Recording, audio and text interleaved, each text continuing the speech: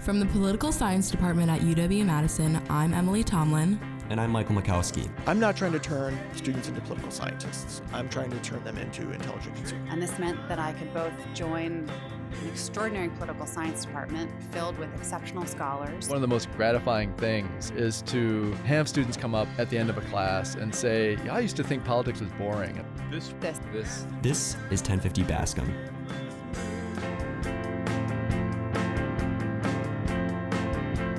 Today on the podcast, we are happy to introduce a new faculty member to the UW-Madison Political Science Department, Professor Stephen Brooke. Professor Brooke's research interests include Islamist movements, non-state social service provision, and electoral mobilization in both authoritarian and democratic contexts. He is currently working on a book manuscript on the Egyptian Muslim Brotherhood during the interwar period, and in January, his most recent book, Winning Hearts and Votes, Social Services and the Islamist Political Advantage, was published.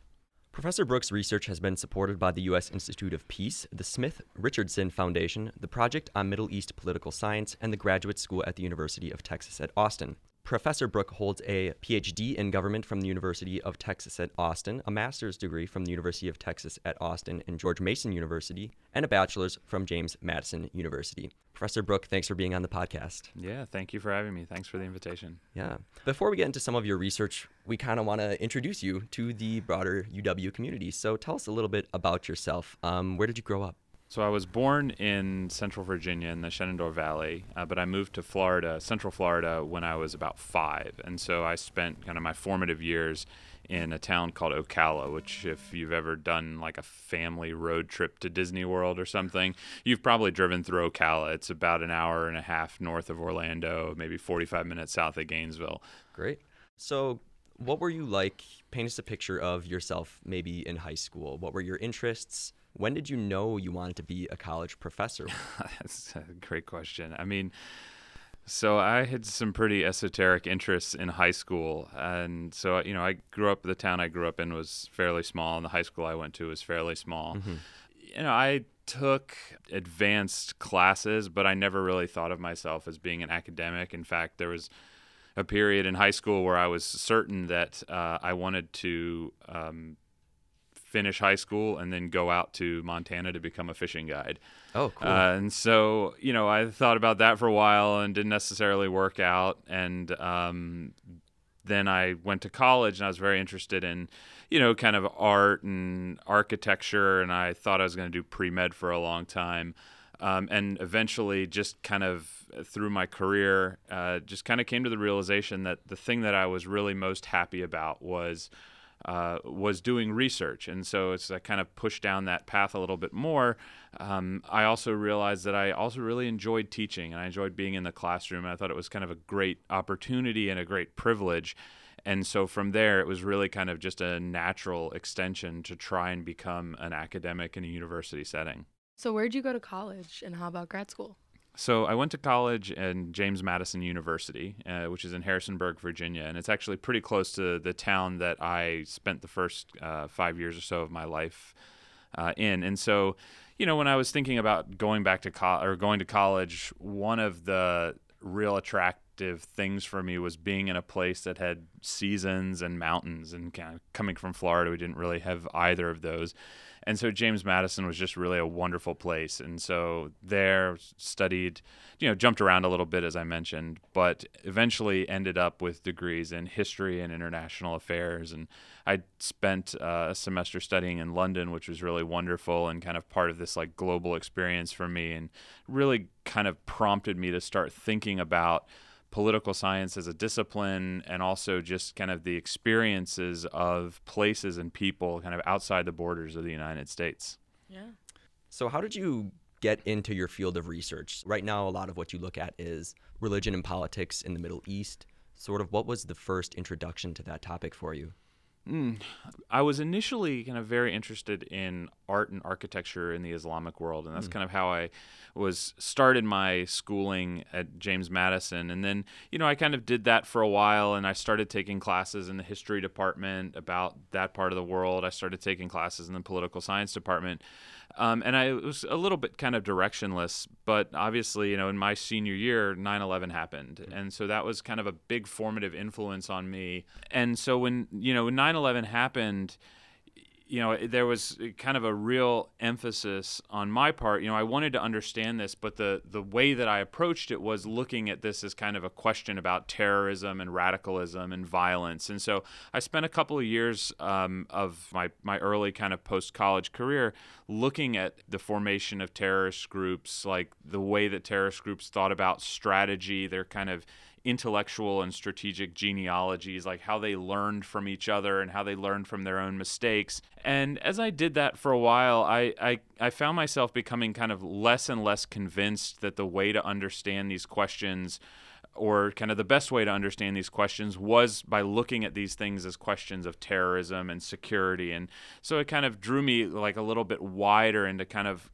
understanding the role of Islam in politics, away from questions, kind of divorcing it from questions about radicalism and violence and things like that, and trying to kind of understand it through the tools that we learn for thinking about ordinary politics, like things like elections or things like joining social movements, things like how you live your everyday life, or the things that happen to you over the course of your day, where that might change the way you think about the role of Islam in politics or something like that. And so once I did that, there's kind of a whole greater array of kind of theoretical tools in political science and also in a lot of other disciplines that kind of give you the framework by which you can understand those questions. Mm-hmm.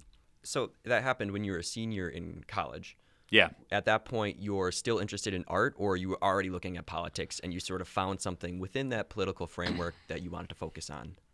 Yeah, so I would say I'd kind of departed from art and architecture, but I hadn't really fully kind of dived into studying the Islamic world because, frankly, at that time, prior to 9/11, James Madison was a smaller school. They didn't have an Arabic department, so I couldn't study the language, and so I was a little bit kind of directionless, honestly. And I remember when I was applying for jobs, I was just applying for anything. It wasn't necessarily like this was the moment that I'm going to go study the Middle East, but kind of as I kind of got successive opportunities to learn more about the Middle East and to study the language and all of that stuff, that it kind of just drew me in.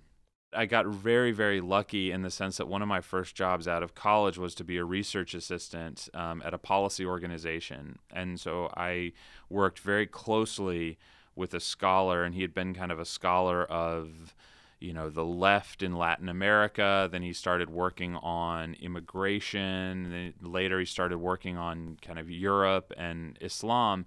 And I kind of got wrapped up with him, and he was just a very important influence on my life in that he was a trained academic. He had a PhD in political science. And he really kind of encouraged me to pursue my interests, and he cultivated them too. He kind of gave me research tasks that were bigger and bigger and that more and more closely approximated what political scientists as professional researchers would do. And it really kind of gave me the confidence to think to myself, this isn't just something I'm doing for somebody else. This is something I could do for myself. And I've kind of belatedly recognized that wasn't just an accident, that he had really kind of saw in me potential to do this stuff. And it was with his kind of encouragement that I kind of realized I could be a college professor, like I could be a professional academic. And so that was a great experience. So from there, I thought looking at PhD programs would be a really kind of natural development. I wanted to kind of get out of the policy side, get more into the academic side. And so I had a great experience at the University of Texas, got some great help, had a great cohort, had a fantastic advisor, Jason Brownlee, who really pushed me to develop my ideas and to kind of put the things that I had been interested in and that had intrigued me in the policy world in a framework that political scientists kind of who don't really study the Middle East or who don't look at kind of Islamist groups like the Muslim Brotherhood would find interesting and worthwhile. So I finished up at the University of Texas. I had a postdoc at the Harvard Kennedy School, which was really great for kind of developing my book idea. And then I worked at the University of Louisville for 3 years as a professor in political science. And from there, I came over to Madison. So maybe we'll talk a little bit more about teaching. Sure. What are your favorite classes to teach? Do you have like a specific group of students that you really like to teach, or like an age? What kind of setup do you like in a classroom, that kind of thing? I have to say I really enjoy teaching introductory classes at the undergraduate level. I think it's really exciting for me to be in a classroom environment where you have a nice mix of students who really know what they want to do. You know, you have students that are political science majors from day one that have this intense interest in the topic, and they're just really excited to get into the classroom and learn more about it. But you have other students, and I would, characterize my experience as an undergrad in this way, who are just kind of genuinely interested in the topic, but really kind of unfamiliar with it. And so it's something that you could be interested in, but it's also something that you might just be taking to, fulfill a requirement or, get something out of the way. And so I really like those students because I see it as a real opportunity to kind of get them excited about the things that I'm excited about. I want to kind of communicate to them that political science, it's not just about understanding kind of the horse race of American politics or something like that, but really that it can kind of give you tools that you can use to make sense of the world. And that can be really important for you if you're going into political science like me as a discipline, if you're you want to go into government service, or you want to go into kind of an international organization, if you want to go into business, if you want to go into law, if you just want to kind of be a well-rounded individual coming out of undergrad where you can write, right? Where you can assess arguments, where you can make arguments, where you can understand what is strong evidence and what is weak evidence and cause and effect. And those types of questions, I think that's really valuable, and it's exciting to kind of be on the ground floor of somebody's experience in college in that way.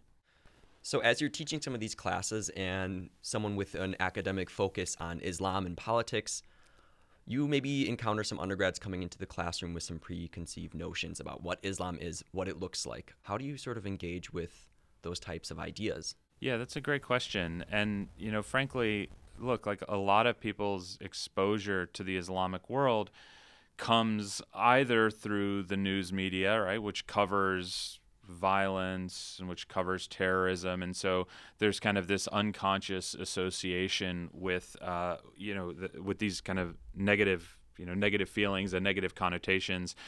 And I think, there's also, frankly, a word like the Muslim Brotherhood or Islamist. I mean, that can kind of provoke some kind of scary thinking among certain people. My approach is that, look, like I have a great privilege to be an educator and to be in front of a class and to kind of help students kind of think through these things in a way that maximizes the tools of political science. And so we can ask ourselves, when people kind of think about Islam and democracy, for instance, these things are incompatible. And, we can kind of talk about the reasons why a lot of Islamic states kind of lag behind their counterparts in terms of the levels of kind of authoritarian rule in their country. And we could say, well, look, Indonesia is one of the world's largest democracies. It's also a majority Muslim country. And so if we think that there's a relationship between Islam and democracy, Indonesia is kind of an outlier case. We wouldn't expect to see this. We can also point to kind of repeated individual level attitudinal surveys that say most Muslims in the Arab world and elsewhere are kind of quite supportive of democracy. They have very pro-democratic attitudes. And so then we can kind of flip the question around and say, well, if most Muslims are supportive of democracy as a system, then why is it that so few of these governments have accountable democratic systems? And that might direct our interest to looking at things like the resource curse, or how they kind of build their regimes on access to natural resources rather than accountability and taxation to their citizens. We might look at the role of kind of powerful militaries in the region. We might look at the role of external actors like the United States that tend to prop up some of these authoritarian regimes and to kind of further geopolitical objectives. And so it's a kind of a question of saying, we all have these preconceptions, and that's fine. This is part of our product and our upbringing and our exposure to information. But one of the things we want to ask is, are these correct? We want to try and interrogate our own assumptions and be a little kind of reflexive when we think about these questions. And political science offers us, I think, a lot of interesting ways to do that. Yeah, I have quite a few questions about your research, but before we get into that, I want to talk a little bit about your methodology. And I kind of need to ask, you are a speaker of Arabic, and you make quite large use of that in your research. But I noticed before you mentioned that James Madison didn't have an Arabic department at the time you were there. So as you left your entire undergraduate career having not learned Arabic, sort of what were the steps that got you to a place where you can now use that in your research? Yeah, that's a great question. And so, yes, James Madison didn't have an Arabic program when I was there. And so when I graduated, I moved to D.C., and D.C. was a great city in part because it has a lot of these opportunities to do professional and adult education. And so I was basically working during the day, 9 to 5, and then in the night or in the evenings, I would go to I got my master's degree in history on certain days of the week, and then on other days of the week, I would go and take Arabic classes at the Middle East Institute. And so I just would go, every few nights for a couple of years and just kind of learn Arabic as I went. Then when I decided to go and start a graduate program in political science, I realized that I really had to kind of tool up on this experience. So the summer before I went to the University of Texas, I did a language program and then lived for a while in Beirut. And so that allowed me to kind of brush up my language and not just kind of the classroom aspect of it, but also try and kind of convert it to the real world. And then Texas, one of the reasons why it was attractive to me is because it had a world-class Arabic program. And so some of the best Arabic professors in the world were there. People who literally wrote the textbook on learning Arabic were at the University of Texas. And so I was taking classes in political science and research design and comparative democratization and political economy, but I was also taking classes in Arabic and Arabic for media and, linguistics of the Quran. And so that was kind of brushing me up on my Arabic skills as well. And by the time I kind of got to the point where I was doing field work, my Arabic was kind of at the point where I could actually start to use it in my research, which is very, very gratifying. You've mentioned some of your research interests, and some terms that come up a bit are Islamism and political Islam. And I know that's not a term everyone's familiar with, so maybe could we start by having you give some definitions to these terms?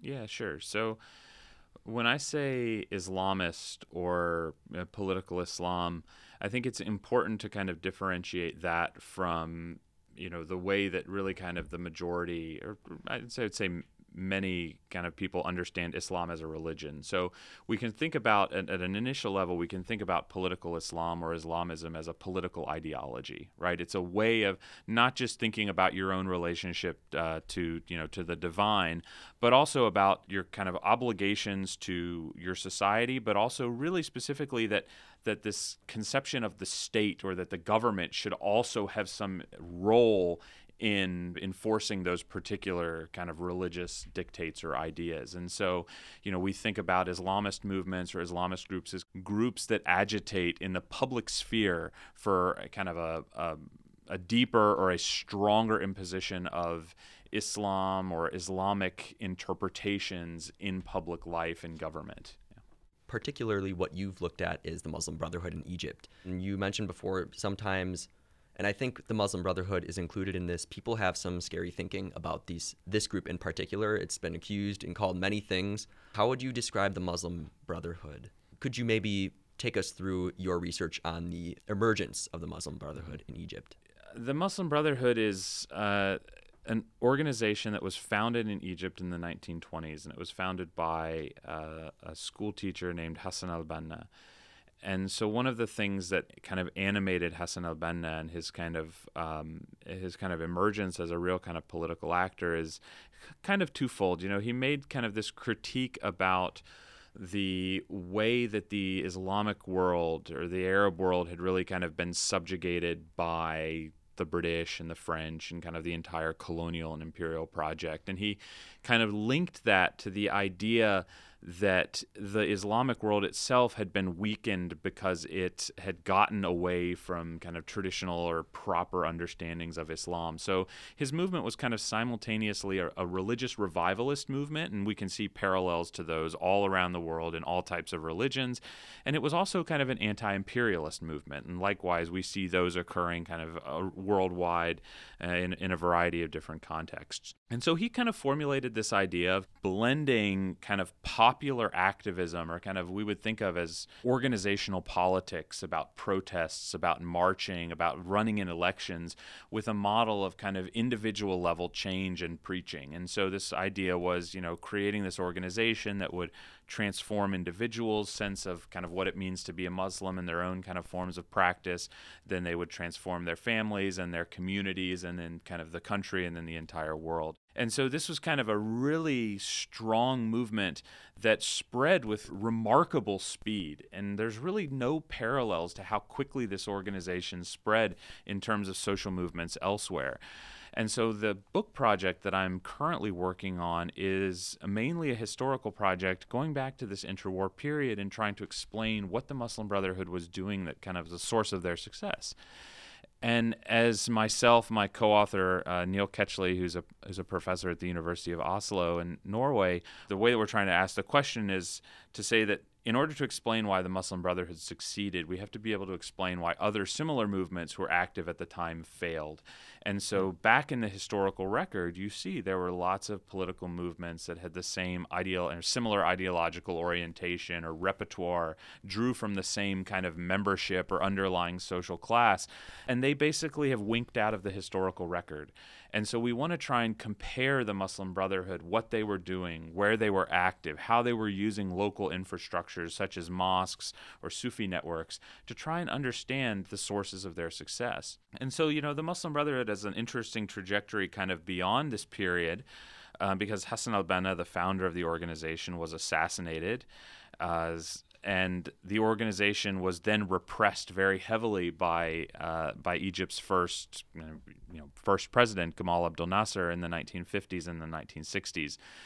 And this period of the Muslim Brotherhood being repressed, put in prison, tortured, in some cases killed by this regime was it was a very traumatic one. And so you had a lot of reassessment going on inside the organization. And one of the questions that they tended to circulate around was, like, what does this tell us about our approach, right? Under Hassan al-Banna, the approach had been kind of gradual, mostly peaceful, about kind of changing people's minds, running in elections, occasionally participating in street politics, trying to kind of pressure decision makers through kind of like lobbying. And individuals kind of later, when they were being kind of subjected to this torture, they had a real kind of crisis and asking themselves, this shouldn't be happening to us, and is it because our approach has failed?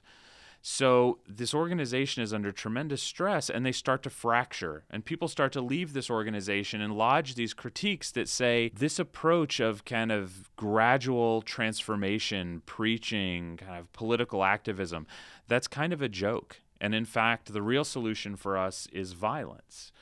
And this strain, it's eventually kind of put down inside the Muslim Brotherhood. The leaders of the organization write this famous kind of internal document that's called Preachers, Not Judges, and they set up this whole idea of it's not our role to sit in judgment of other people, right? Our role is to kind of preach to them and kind of perform peaceful actions to achieve what we want.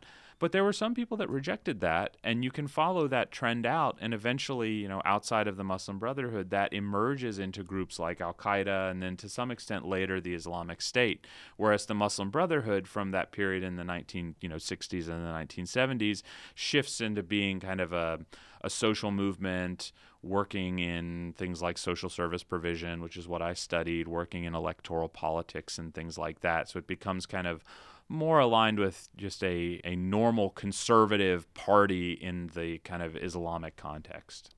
So your most recent book, Winning Hearts and Votes, Social Services and the Islamist Political Advantage, published by Cornell University Press, that was published in January. Maybe you want to explain a little bit about what that book's about and how that fits into the research you're doing now, the differences between those two, the manuscript you're working on now, and then that book that was published.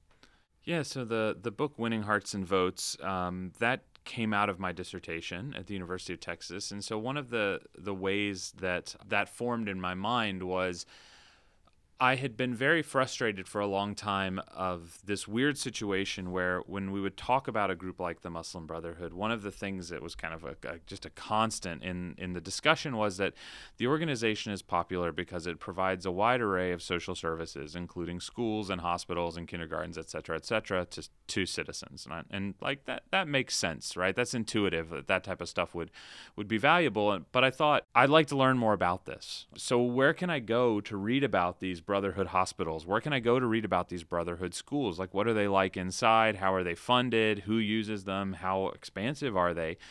And I would look for that information, and it was just nowhere to be found.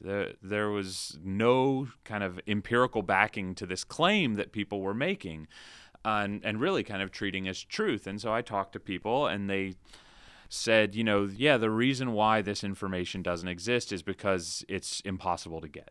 You'll never find it. The Brotherhood would never tell you this information. And I thought, well, look, just because something is hard doesn't mean we shouldn't try and do it. And I'm at a period in my career, I'm writing my dissertation where I had 4 years to research one topic. And I thought, if I can't do it for this period of time, I will never do it. So let's just see what happened. And I got very lucky in the sense that my fieldwork coincided with the Arab Spring.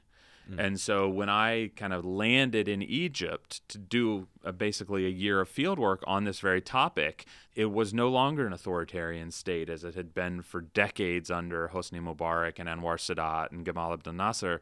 It was a transitioning democracy. And in fact, it was the Muslim Brotherhood who was winning the elections for parliament and for president. And so I could actually do some of this research. And so I wanted to ask kind of a couple interlinked questions. And so the first was just thinking about these Brotherhood social services that had been really a feature of Egyptian kind of political and social life for decades, was to ask, why did they emerge under an authoritarian regime? So, Anwar Sadat's government restricted political activity. Under Hosni Mubarak, it was the same, where opposition candidates for office were elected, rallies were broken up, voting was, in some cases rigged subtly or very blatantly.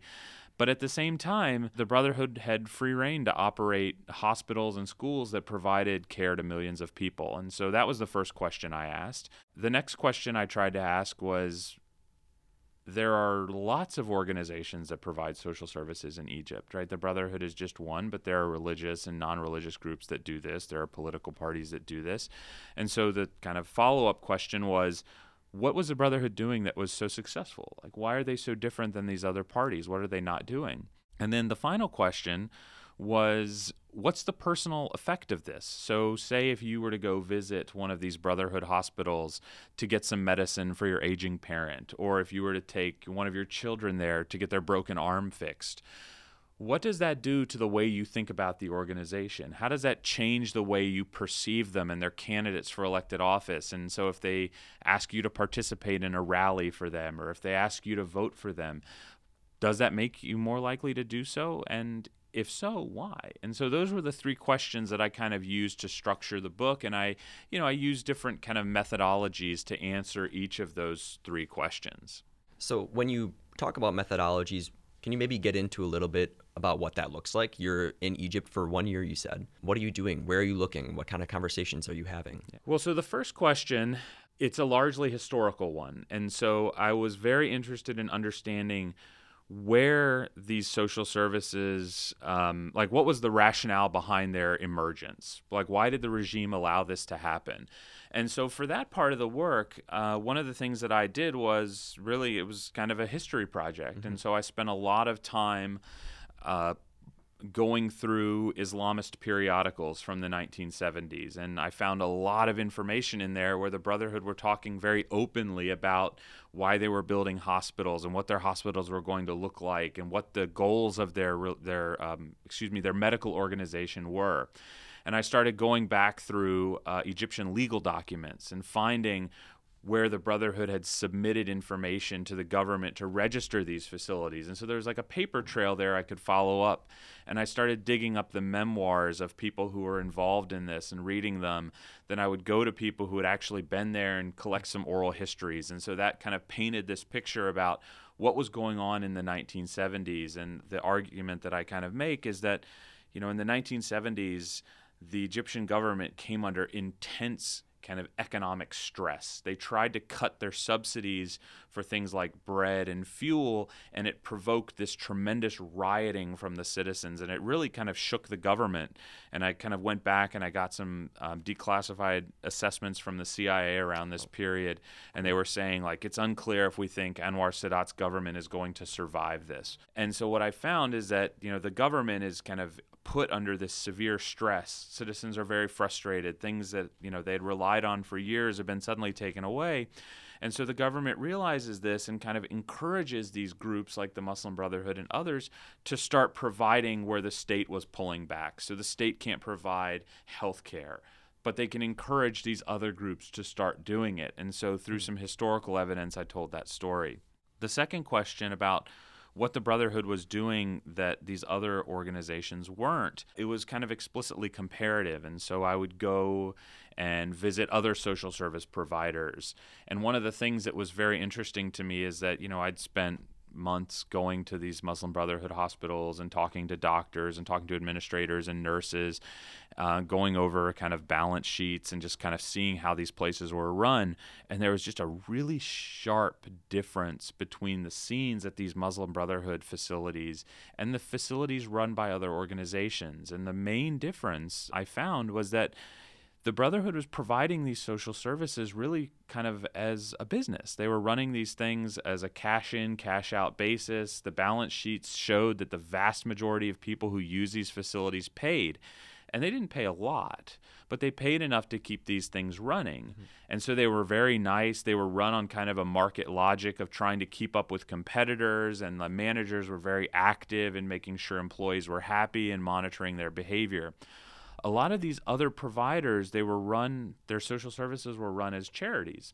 And so it was, you know, poorer people would go, right? They didn't really have better options. And so there was no incentive to make these facilities nice. And even if there was no money to pay the doctors or the nurses. So they would never show up, or they'd, you know, show up very late. They'd have very rudimentary kind of facilities compared to the Muslim Brotherhood. And so that was, you know, going to these facilities, learning about how they're run inside. There was also kind of a spatial component where I found the latitudes and longitudes of these facilities and kind of looked at their relationship to underlying census data and, you know, identified how that they tended to cluster in middle class areas. And then finally, I wanted to answer this question about how it influenced the views of people who received these services. And so one of the things I did there was I had kind of a nationwide survey of Egyptians, and I kind of did a little experiment where half of those Egyptians,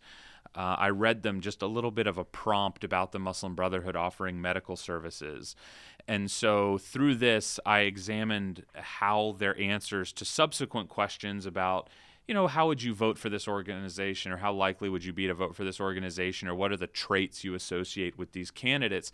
I saw how that changed for those people who'd been read this little bit of extra information about the Brotherhood offering medical services. And I showed that kind of two things are happening, right? So like compared to those who didn't get this little kind of vignette about the medical services, right? People who did were more likely to vote for the Muslim Brotherhood.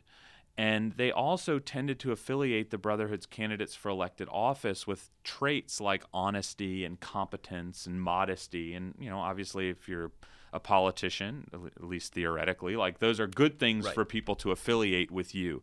And so we can kind of map on from that, this, you know, intuition that maybe that's what's going on when people are going to these facilities and kind of experiencing this firsthand rather than just being kind of told this by, you know, this disembodied voice. Mm-hmm.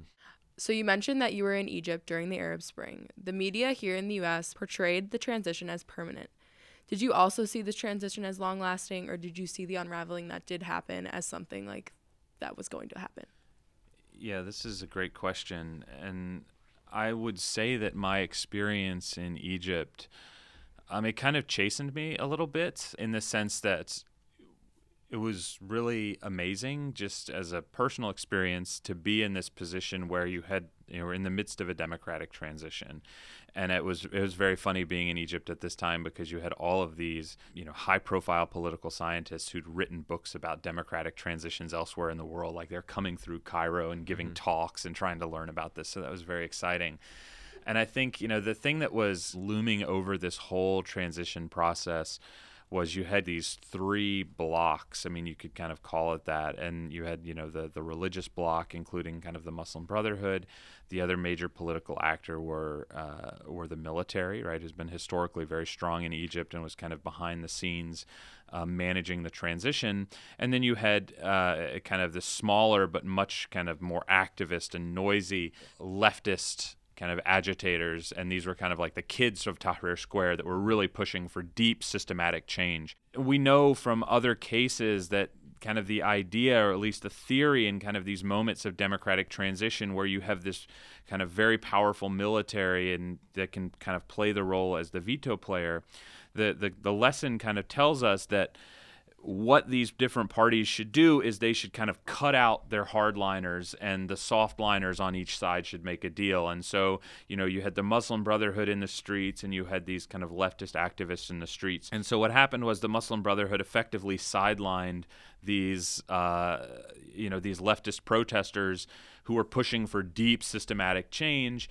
and they cut a deal with the military. The Muslim Brotherhood did. And kind of the unspoken parameters of this deal were that the protests would stop, the political system would slightly open, the military's prerogatives wouldn't be challenged in terms of their position in the economy and their budget and things like that.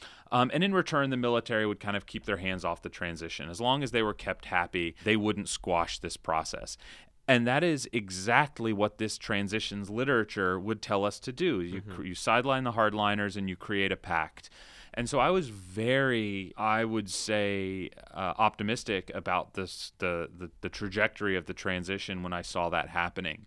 I think as we went through particularly, the winter of 2012, 2013 into the spring of 2013, you really kind of started to see this unravel. And it kind of unraveled in the sense that kind of a lot of the Brotherhood made kind of a series of mistakes, partly their own doing, partly because they were kind of being sabotaged by elements in the regime. But you also had just kind of increasing disillusionment of ordinary citizens with the democratic process. And there was frustration over, lack of services. There were fuel shortages, the prices, the economy wasn't recovering. There was a lot of insecurity and criminality that was occurring. And kind of the Brotherhood was trying to kind of manipulate this very kind of unwieldy, uncooperative bureaucracy to take care of these things. And eventually it got to the point where opposition politicians who weren't happy with the Muslim Brotherhood but also couldn't really defeat them in elections went to the military and kind of urged the military to intervene. And so that culminated in July of 2013. And I remember in the run-up to this having conversations with some friends both on the Brotherhood side and on the opposition politician side, and especially with the opposition politicians, just kind of explaining to them that getting in bed with the military is not going to give them the outcome that they want. It's not going to be a reset of the electoral process. It's going to be a renewal of kind of the dictatorship. And kind of later, as I'm reflecting on this, that really kind of calls the Brotherhood's approach into question there. And so in those kind of critical moments in early 2011, the Brotherhood probably shouldn't have sidelined those leftist groups pushing for more systematic change and cut that deal with the military. They should have allied with them, and they should have pushed the military until they were completely out of politics.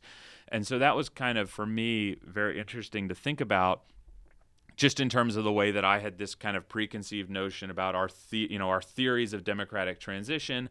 What's the proper way to sequence this? What does the literature tell us to do?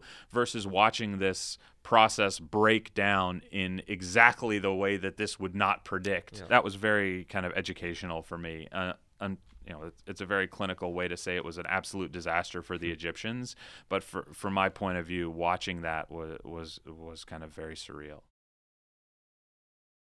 So, talking about these changes in Egyptian domestic politics, before we wrap up, I want to take a look at our politics as well and our foreign policy toward Egypt. Lately, the U.S. has been making news in its Middle East policy, and I'm just curious with regards to Egypt if there's been any changes. Has there been a break with our relation with Egypt, or how would you characterize the current foreign policy of the U.S. with Egypt? I mean, so the thing to understand about Egypt is really, since the 1970s, Egypt has been a really staunch kind of regional ally of the United States. And so initially this was kind of about using Egypt as kind of a replacement for Iran after the Iranian Revolution. And then it was kind of based around the Egyptian-Israeli peace talks, the Camp David Agreement. And so in some sense, the foreign policy that Trump is pursuing towards Egypt is not really much of a difference with prior administrations. And so there's a great deal of kind of bureaucratic support inside the United States government. And I think really particularly on the side of the military and the intelligence community, you have these pretty long-standing relationships with Egypt to kind of look the other way on some of these questions about accountability, human rights violations, democracy in Egypt, because Egypt gives us other things that we like in terms of kind of geopolitical support, intelligence cooperation, and those things. And so you have kind of sporadic attempts by the United States to kind of push the Egyptian government to open up or to be more democratic. And, you can kind of trace these under the, George W. Bush administration, the Obama administration prior to the Arab Spring. You don't see those under the Trump administration. There's kind of a much more, I guess, transactional approach with Egypt to the extent that there is a regional policy with the Trump administration. And it's kind of, in his kind of flowery way, kind of praising the Egyptian dictator Abdel Fattah al-Sisi, who has kind of been an absolute disaster for human rights and democracy in Egypt. And so, the Obama administration, I think, didn't really cover themselves in glory in the response to the military coup in 2013. That being said, I think that at least there was some level of concern in the executive and particularly in Congress also about highlighting the worst abuses of the regime to try and just basically put them on notice that the United States is watching, at least. Under the Trump administration, there's, as far as I can tell, there's very little interest in putting any pressure on Egypt. And I don't know if you can draw this kind of causal relationship, but I think you can see in Egypt right now that the speed and the depth of repression against all independent activism in Egypt, even the type that is barely mildly critical of the regime, has just accelerated to really kind of unbelievable levels. And so the situation in Egypt is really, really dire. And you see kind of those increasing anger and frustration underneath the surface. But, ultimately at the end of the day, it's really a lot for Egyptian citizens to go out into the streets and register public dissent in a place where the physical consequences of that can be so absolutely dire. Well, thank you, Professor Brook, for being a part of 1050 Bascom. Yeah. It was a great time talking to you and hearing about your research. Thank you so much. Yeah, thank you. Yeah, pleasure. We'll do it again.